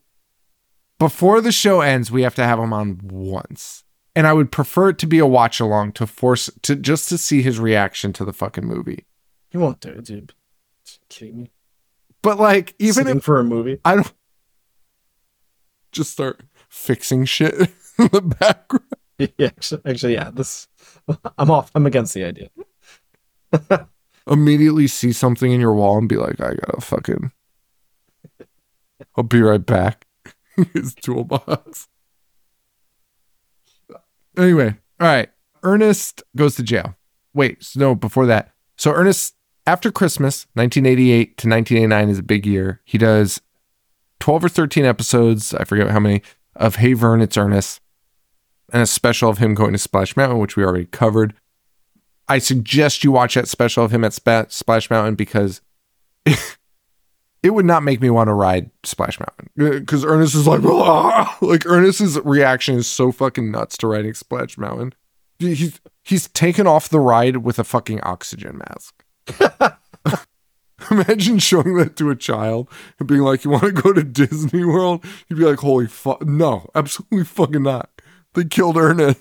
They killed her. I don't know. That's funny that you say that because I'm saying it before. I absolutely could not wait to go to Splash Mountains. I don't think I put 2 and 2 together with the oxygen. like they killed a man. Also, Ernest refers to himself as a splashstronaut in it. So Yes, he That's does. So go watch that. He also does comic relief in 1989, which is important because we finally see Vern. In 1989, a comedian, I forget his name, Doug Cox, I think, plays Vern very briefly, but Ernest interrupts Vern, who is in a BDSM gimp suit about to have sex with a woman. And Ernest pops. That's true. Yeah. What? What's this called? So Google Ernest Comic Relief 1989. And you see a man walk in and he starts putting on a leather like gimp suit to have sex with his girlfriend or wife, who knows. And then Ernest pops in the window and is like, "Hey Vern, what you doing?" And This is the one with Robin Williams? No. It's like a 2-minute clip. It's very brief. Ernest is just hawking comic relief t-shirts in the skit. But he's I typed in Ernest Ernest Comic Relief 1989, but it's just coming up with the Robin Williams. I'll send it to you. Avern is Comic Relief? Yeah. I think that's what it was called. Yep, that's it. This can't be real. Dude, it's very real. And He was in a gimp. He's in a gimp mask and a bra. Yeah. And then Ernest shows up, and Ernest has no idea. Ernest has no idea what he's doing. He's like, "You going to a costume party, Vern?" And you're like, Oh my god. "Holy shit!" Well, I just found my Instagram post. Holy Ernest shit, is dude. so confused, and it is a great, great and awful. Is it canon though? I don't think it's canon. I think we have to mark this as not canon in the Vern category. Vern is never seen, but that is where the Robin Williams clip comes from. Is that night? It was the same night that Ernest did that on Comic Relief. So all of that is in 1989. I'll let Joe absorb. Yeah, dude, that was not expecting to learn that tonight. Holy shit. And then in 1990, we get Ernest Goes to Jail. Was it 1990? Yeah, 1990. $9 million budget, $25 million box. Film debuted in third place during its opening weekend. Earning $6 million there. You know what it opened against? I don't. I don't either. I don't want to know. Because it's probably going to be like the weakest of the weak lineups. No, Driving Oh, wait, no.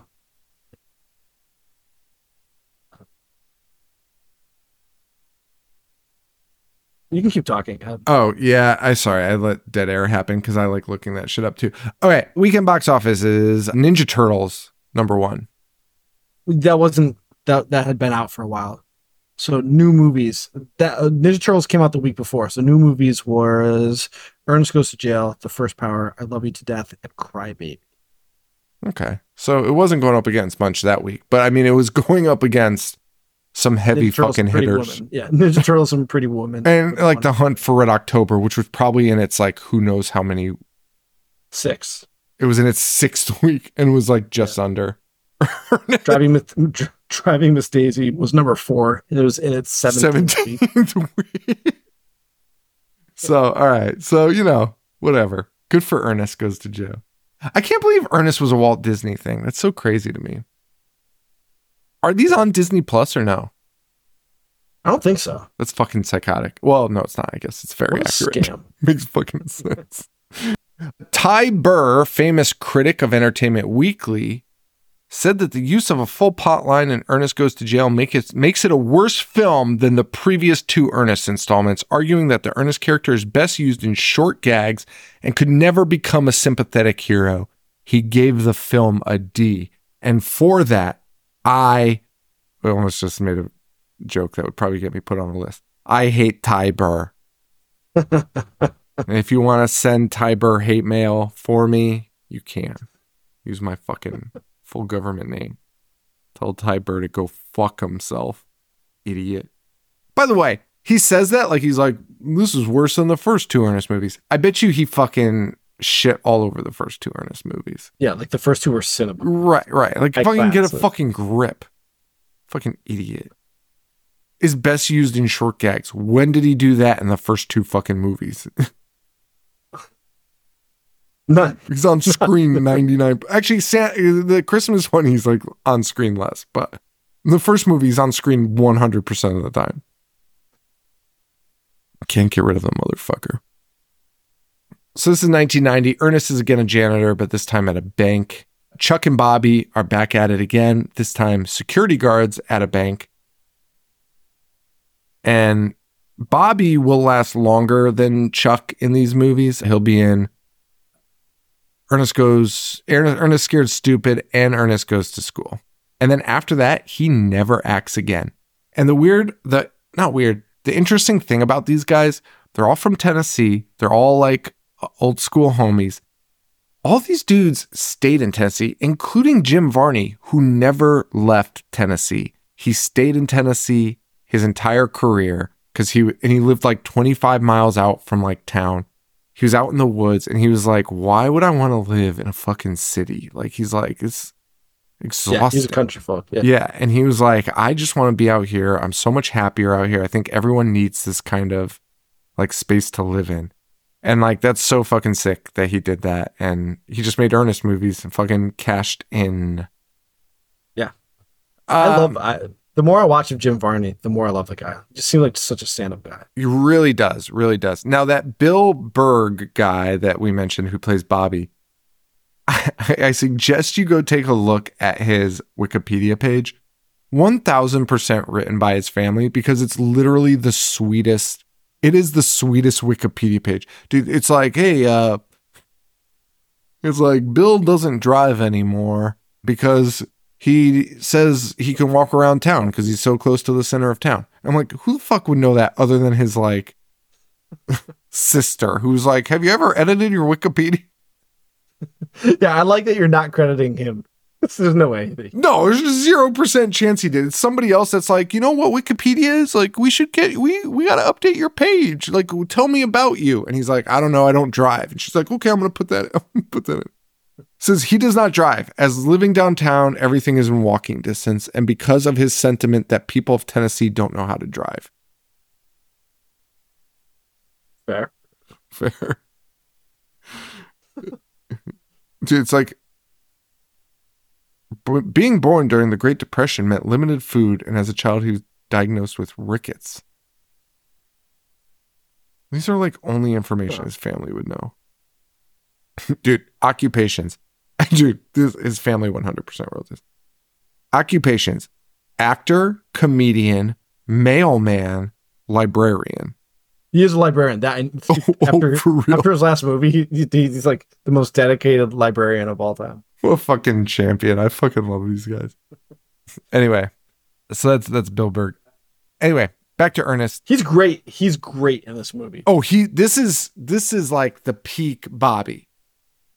Bobby was pretty good in the last one, but this is the Bobby I remember in my head from these old movies where he's just like, he's doing a lot of like physical acting and just acting like a straight up lunatic, and it's great.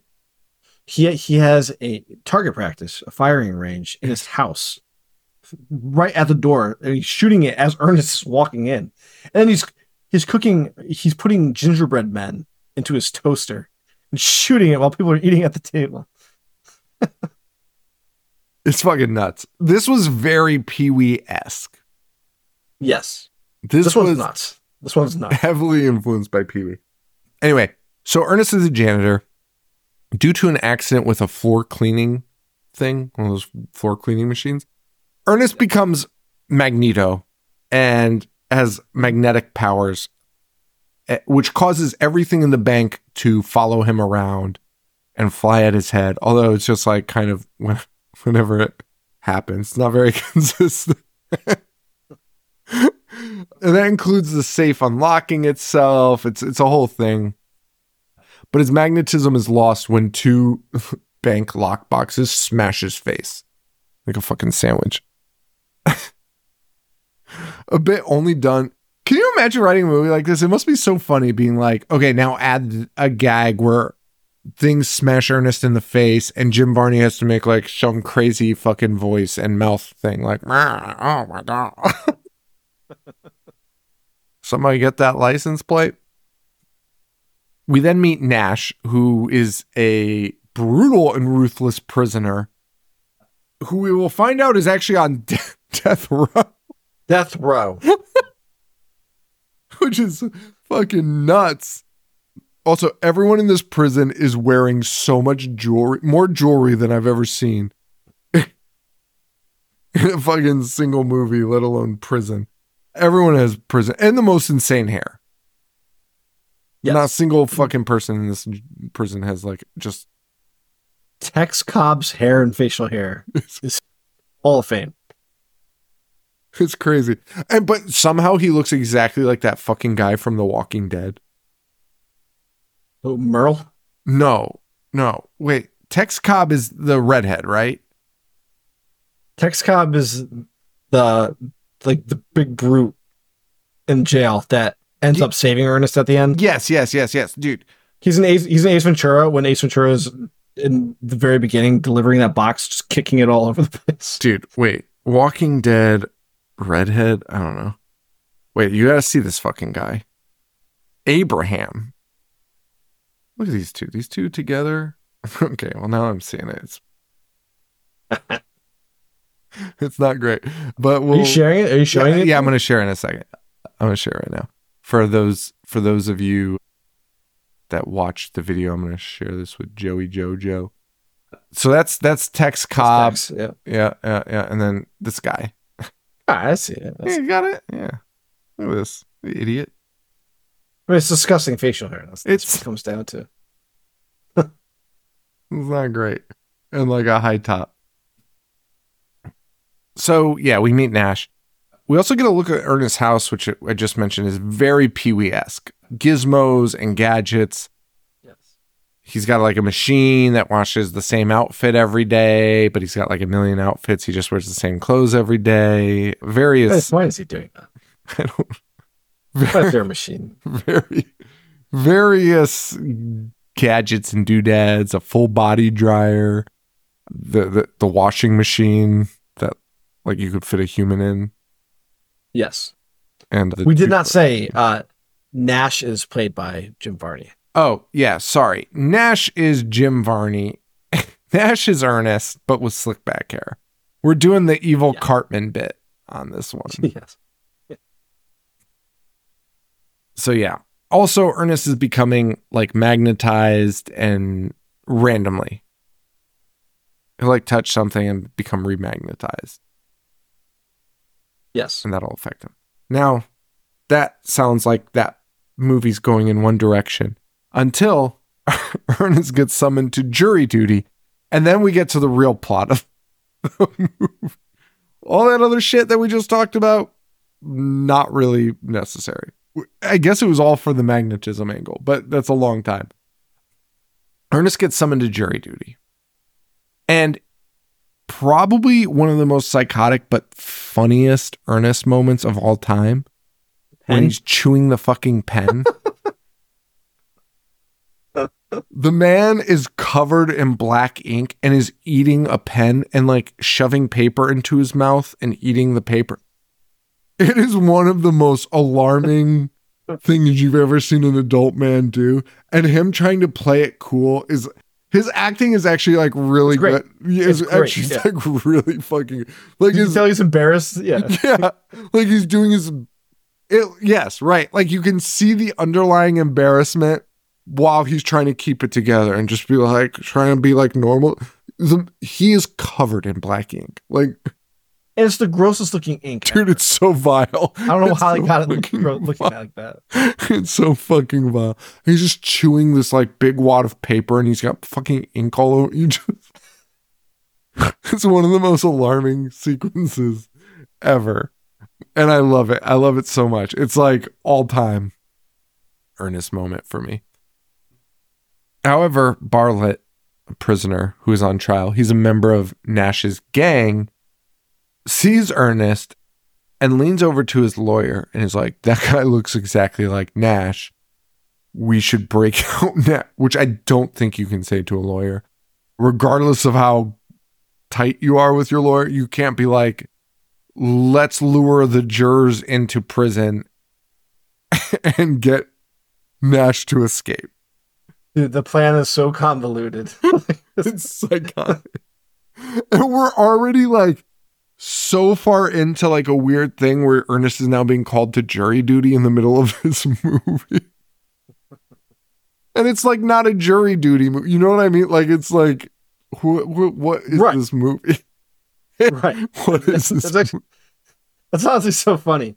Like they had to get Ernest to jail. So what else to do but You had to- summon him to jury You had duty? to add an extra step to bring him to jury duty to a plan that is like already fucking nuts.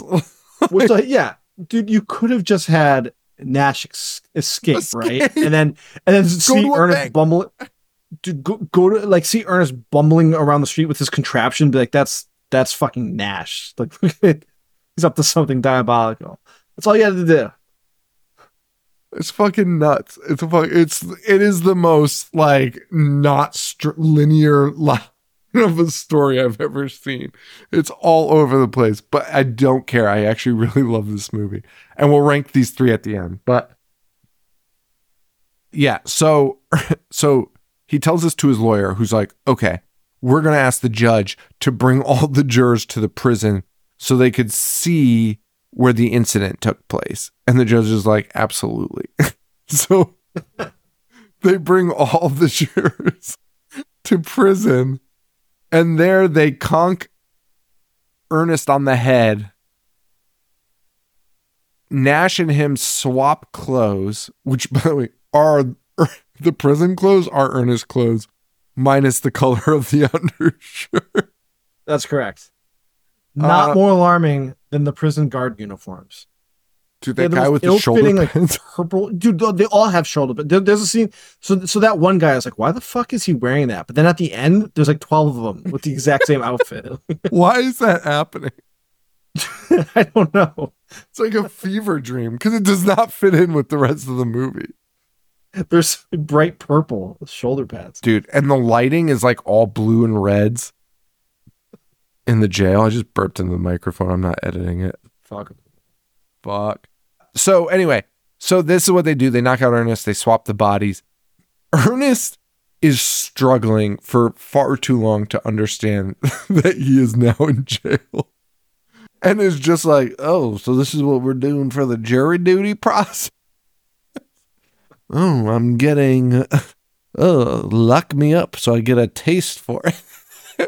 It takes him like 15 minutes in this movie to be like, wait, I'm in jail. And you're like, holy shit, this is nuts. Yeah, Ernest finally gets it though, but has trouble adjusting. And they're also still pretending he's Nash. Yes. And they convince Ernest to pretend he's Nash still. And I don't.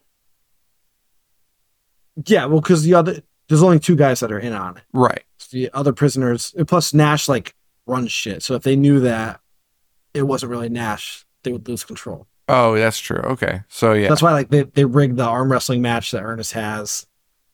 Yeah. Okay. But we do get when they tell Ernest like, hey, you got to play this guy Nash. We do get a fourth wall break and Ernest doing a whole bunch of impressions. The best of which Stallone, Dude. quoting Rambo, which Charles Napier is the warden in this movie who's in Rambo, and the line that Ernest is saying directly references that character that Charles Napier. Oh, that's awesome. That's awesome. Because you know he did that on purpose. No doubt. That scene is also insane because it's just rapid fire impressions, and I'm not entirely sure why. And he's doing like Bogart and James Cagney, which again, this is 1990. There's not a single kid 1990 Disney movie. knows who James Cagney is. He also is like, I'm a great soap carver. And he manufactures a fucking assault rifle out of a bar of soap. And threatens a guard with it.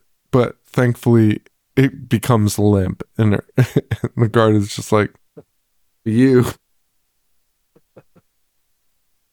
Anyway, Nash is also having trouble adjusting, but is also getting ahead in life, whereas Ernest failed. Ernest's and I'm using the love interest in quotes here, love interest here, because again, it's very platonic, even though Ernest has feelings for her. But Nash is able to get a kiss on the cheek from her, whereas Ernest failed in that. And, you know, Nash is walking around with a lot of confidence. Yeah, Ernest is a pushover. Doesn't stand up for himself. Yeah. Nash. Can you imagine an escaped murderer from death row having to deal with those fucking idiots at the bank? Dude. Like that? They would be murdered so fast. Chuck and Bobby. Killed immediately. Immediately. Constantly walking up to, like, flicking him on the back of the head, flicking his ears. Ernest also tries to escape. He's coming up with ways to try and get out of prison. One of them is to dress up as Aunt. What is her name? Auntie Nelda. Nelda. I always think it's Edna. Nelda. Well, that's because Edna's a real name and Nelda is not. So that's an easy mistake to make. Auntie Nelda he dresses up as her in prison and is like, I need to get out of here. And the guard's like, wait a minute. How'd you get in the jail? And then her breasts fall out because they were 2 ball and chains, which not a thing in jail. Or in 1990. Or in 1990. Oh, man. From there, Ernest, I mean, again, lots of bits, lots of like Ernest bits, right? Gags and stuff. But after that, Ernest finds out he's going to be executed. Which is nuts. And even more nuts, Sean. Not only does he find, like, that would be nuts, right? To reveal that your main Disney character is on death row and is in jeopardy of being executed. That's nuts. But what's even more nuts is they carry through with this execution. Ernest there's no pardon. He doesn't escape. They execute Ernest. Dude, Ernest is like, how much time do I have? They're like, oh, it's tomorrow. And he comes to terms, we said this earlier, he comes to terms with his death. And he gives like a monologue on it about, like, it's honestly like very heartfelt and like thought-provoking what he's saying. Like, holy shit. Yeah. And then the guy comes like, time to go. And he's just crying, I don't want to die. I don't want to die. So like, oh my God. So like the juxtaposition of those two moments is actually way crazy. I think they thought that was funny. And it kind of is, but like when you really look at it, it's like, that's nuts, because that is truly like probably what would happen. That's probably what I would go through, is I would finally come to terms with it. And then the moment they took me out of that cell, I would be like, please don't kill me. Yeah. It honestly like gave me a pit. Yeah, me too. It like hurt my heart. They drag Ernest away to be killed. Which again, they strap him in an electric chair and execute him. But it does not work. Our hero does not die because he has the ability to absorb electricity and magnetism. Which not sure really how the two relate, but that is what happens to old Ernest people. It gets less relatable when Ernest suddenly starts just being able to float and fly.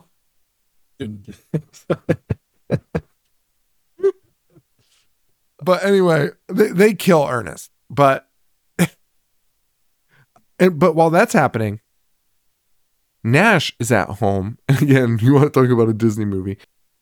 Nash attempts to rape his coworker at Ernest's house. He lures her to his home and forces himself on her, and is only broken up by Ernest's dog, who intervenes, thankfully. And Rimshot. And the coworker is able to escape, and he takes Rimshot by the scruff and throws the dog in the trash. This might be one of the most where he will stay until Ernest comes back at the very end. I'm like, Rimshot, what are you doing in here? Rimshot shows up at the bank for no reason at the end. Anyway, yeah, that's true. That's all true. This is a children's movie, just a reminder. Anyway, Ernest survived the execution and has become a walking magnet and is also walking like Frankenstein, but then realizes his powers and starts, killing people with electricity, or attempting to kill people with Yes. And also during this, every 45 seconds, he has a tremor jolt of electricity. Yes. That after the second one, I was like, we don't need to do this anymore. Just have him walk. I don't need to see this anymore. And it happens 45 times in this fucking scene. He'll just stop and be like, and then just continue walking. And we have to sit through that. Also, this movie's only an hour and 20 minutes, so they were pressed for. I mean, it honestly ends pretty abruptly. I don't know what they're doing. It really does. So Ernest has those. He's about to escape when he is confronted by, I forget the guy's name, Bartlett. He's confronted by Bartlett, who's like, you're not going anywhere, because again, this would fuck up Nash's plan. But that is interrupted by our man Lyle, played by, what's his name? Tex Cobb. Tex Cobb. Lyle shows up and is like, Ernest is a good dude. He's going through. And he forces Ernest to leave. And Ernest is like, you should come with me.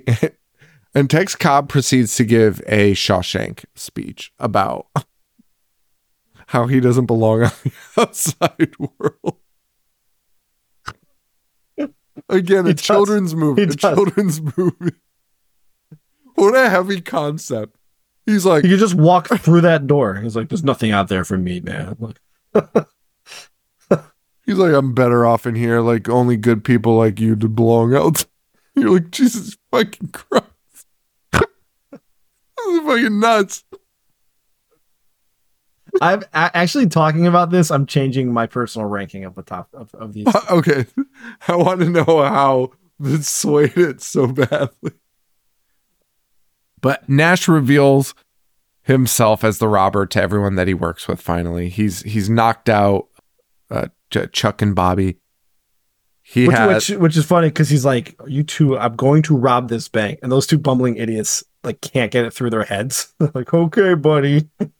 Okay, has all the weapons, showing them what they're doing. That's actually a funny part of this. Nash is constantly just telling everyone what he's going to do, and everyone's like, "Well, fucking Ernest, what a fucking goofy idiot." Which is the right reaction. Correct. Correct.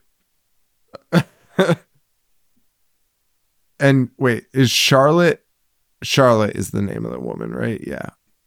And then he also ties up Charlotte, who is like, Ernest, why are you doing this? And he finally reveals himself to not be Ernest and to be Nash. And a great moment where he's like, do you think Ernest could set up a bomb or knock out these two fucking idiots? And he's like, have you seen how clean the floors are? And I love that fucking jab. And she looks at the floors and is like, oh yeah. That's what she looks at. And it's like, oh yeah, you're not Ernest. Because Ernest can't even clean the fucking floors correctly.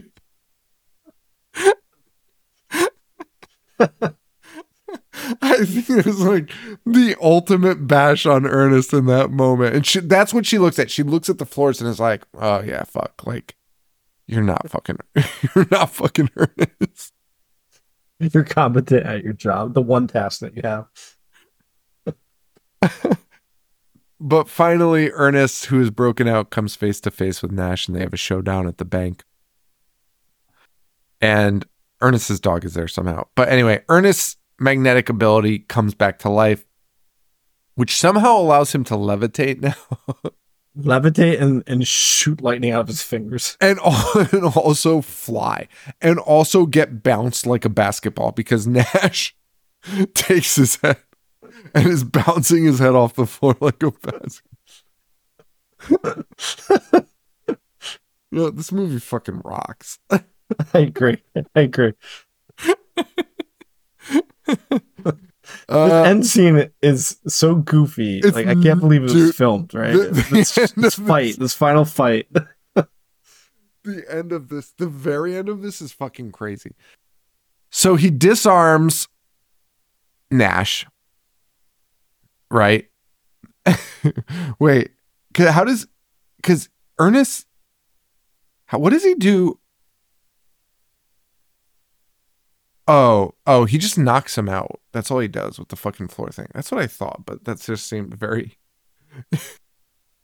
anticlimactic, but that is it. He knocks Nash out and then takes the bomb. And now not only can he levitate, he can just fly. And Ernest, much like Iron Man in the Avengers, flies into the stratosphere with the bomb, and we see an explosion. Did Ernest survive? I mean, And once again, everybody, all the characters on screen are like, well, Ernest is dead.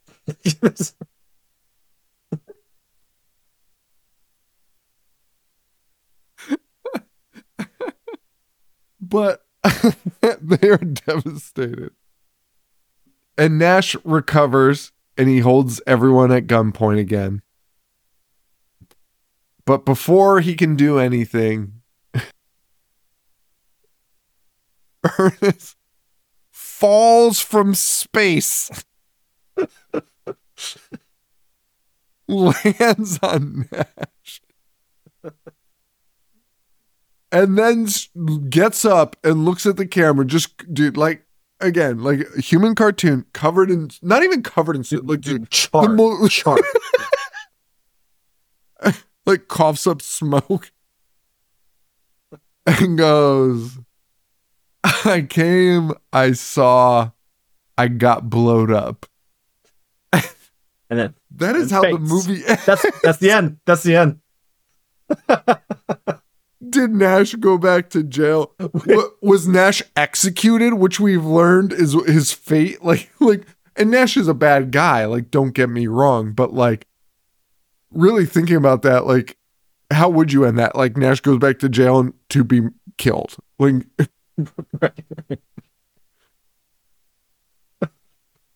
ending it that abruptly with him saying that and fainting. I came, I saw, I got blowed up. Which is something I still say to this day. I still quote that. That is it for our first three Ernest movies. That's Ernest Goes to Jail. What a fucking movie. How are we ranking these? All right. Christmas is number one. That was my solid. Christmas was number one. Okay. I had Camp next. Uh-huh. Talking about jail, I am putting jail as number two. I'm putting jail as number two. Because listen, Camp has John Vernon, which we already talked about, and he's a much better villain, and he acts. And Camp is more put together. Camp at least tries to be a film. Jail does not. That's why I originally had it. But Camp also has, gee, I'm glad it's raining. And Jail does not. And Jail really leans heavily into the human cartoon aspect. So for those two reasons, I'm switching them. So I'm going Christmas, Jail, Camp. Okay. I wish I didn't have to rank Christmas because to me, it's really like an outlier. Christmas movies are like a separate thing. Christmas, I would have to give, I don't know. I think I would go. Christmas has the most Ernest. We established that. So as an Ernest movie, I have to give it number one. Okay. Actually, I think you're right. Okay. So, I will give you that. Christmas 1. Yeah, I'm going to go with you. I'm going to go Christmas, Jail, Camp. Because those are truly like the most Ernest movies at the beginning. Actually, I would there's a tie there with Jail, and I just hate giving Christmas the number one spot. You don't have to. It's our fucking rules. No, I know, but like it is like it's the best Ernest movie. Like hands down, it's the best Ernest movie. Like it really is. Like I can't even lie. I mean, listen. Jail's pretty fucking. If we were being unbiased, Yeah. Jail's a fucking nightmare, right? It's just a fucking mess. Yeah, no, for What? sure. I can't even say as no. I can't even say as an Ernest movie. It's good because Camp is an Ernest movie because it's just Ernest being a bumbling idiot. He Camp turns is a into much better Magneto, movie. dude. Jelly goes to outer space and blows up, And falls down in the same spot. which he gets there by flying to. A power not seen in the movie until that moment. Oh fuck! Imagine the writer's room for this. What a fucking wild. What a wild scene. All right. Oh, we got to wrap this up. Oh my God, it's so late. Yeah. I wanted to do a Patreon episode, but we can't. If you're around this weekend, let's record one. Yeah, let's record one this weekend. Because I have the Stanny categories I want to talk about. And I also decided something to do, which would be fun to do every year, is rank every movie we covered. Oh shit! All right. And I have the March list. Madness I time. have the Okay. list. And rank them. Let's do it. I mean, it's 52 movies. Well, it's actually a little more because of the Hellraiser thing.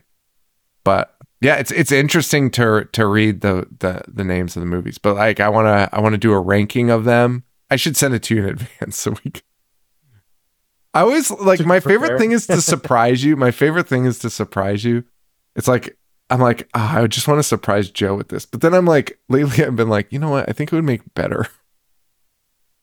I like the surprise. It would probably be better podcasting if I just told you what I was planning on doing. So that way you're not like, oh, I wish I knew this.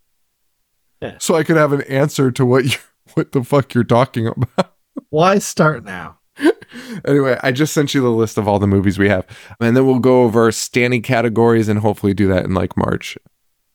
And we'll do that. And maybe we should do maybe a contest for like the ratings of the movies. And if you somehow land on our top 10 or something like that, because it's going to be fucking hard. If you land on our top 10, probably in any order.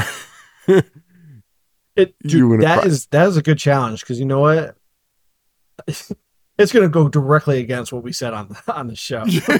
We fucking bashed it. Like, I think this is number one. They're going to be like, you literally said this was the best movie ever made. And we'll rank it dead last.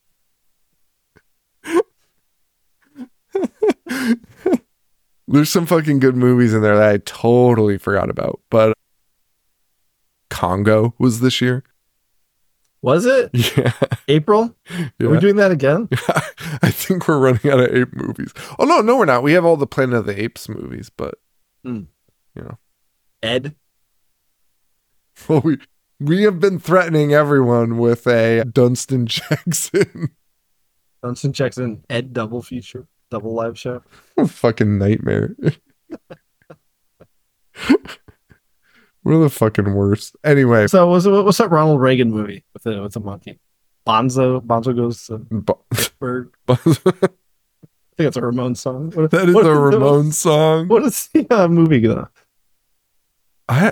Ronald Reagan monkey movie. Monkey. Bedtime for Bonzo. Oh yeah. Seems like a fucking nightmare.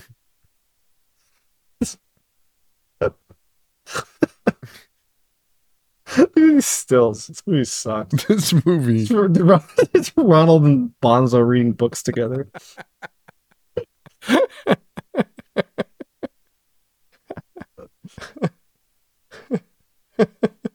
Dude, oh, you know what? I'm back on board. Dude, Bonzo wears bifocals and answers to telephone.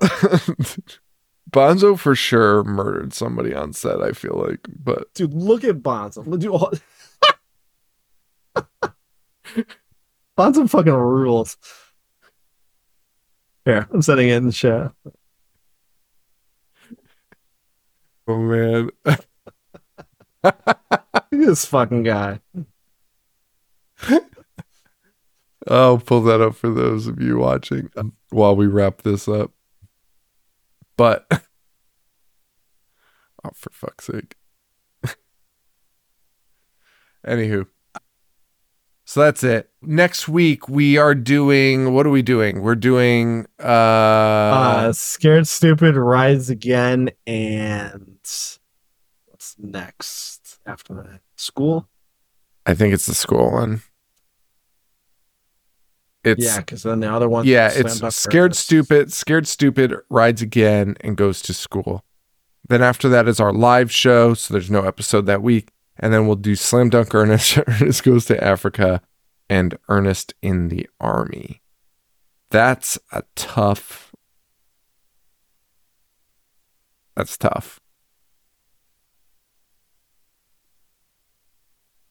For the horror show.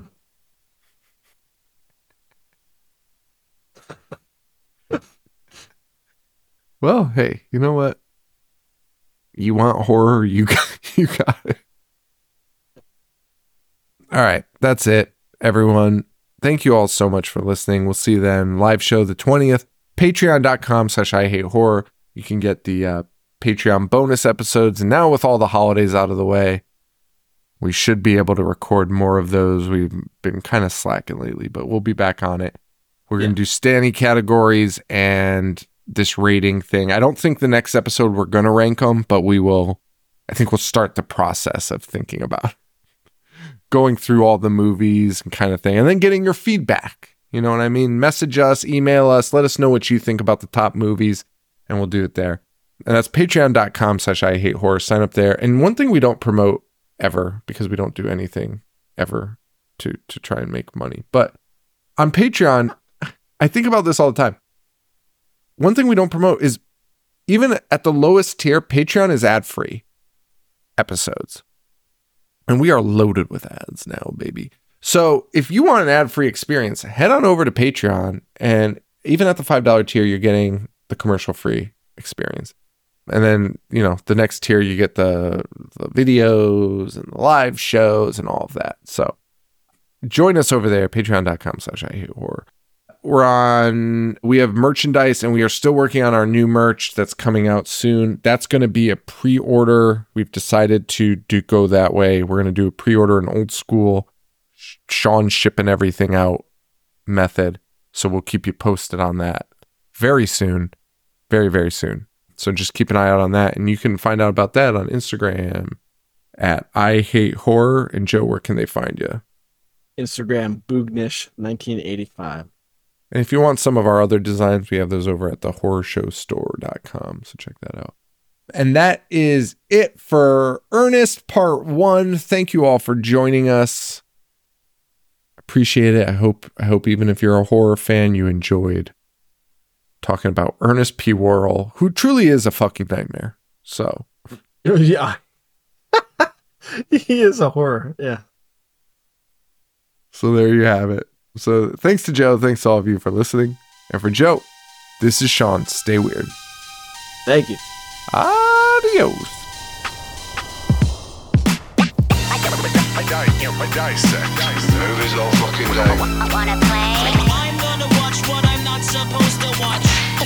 Dismember.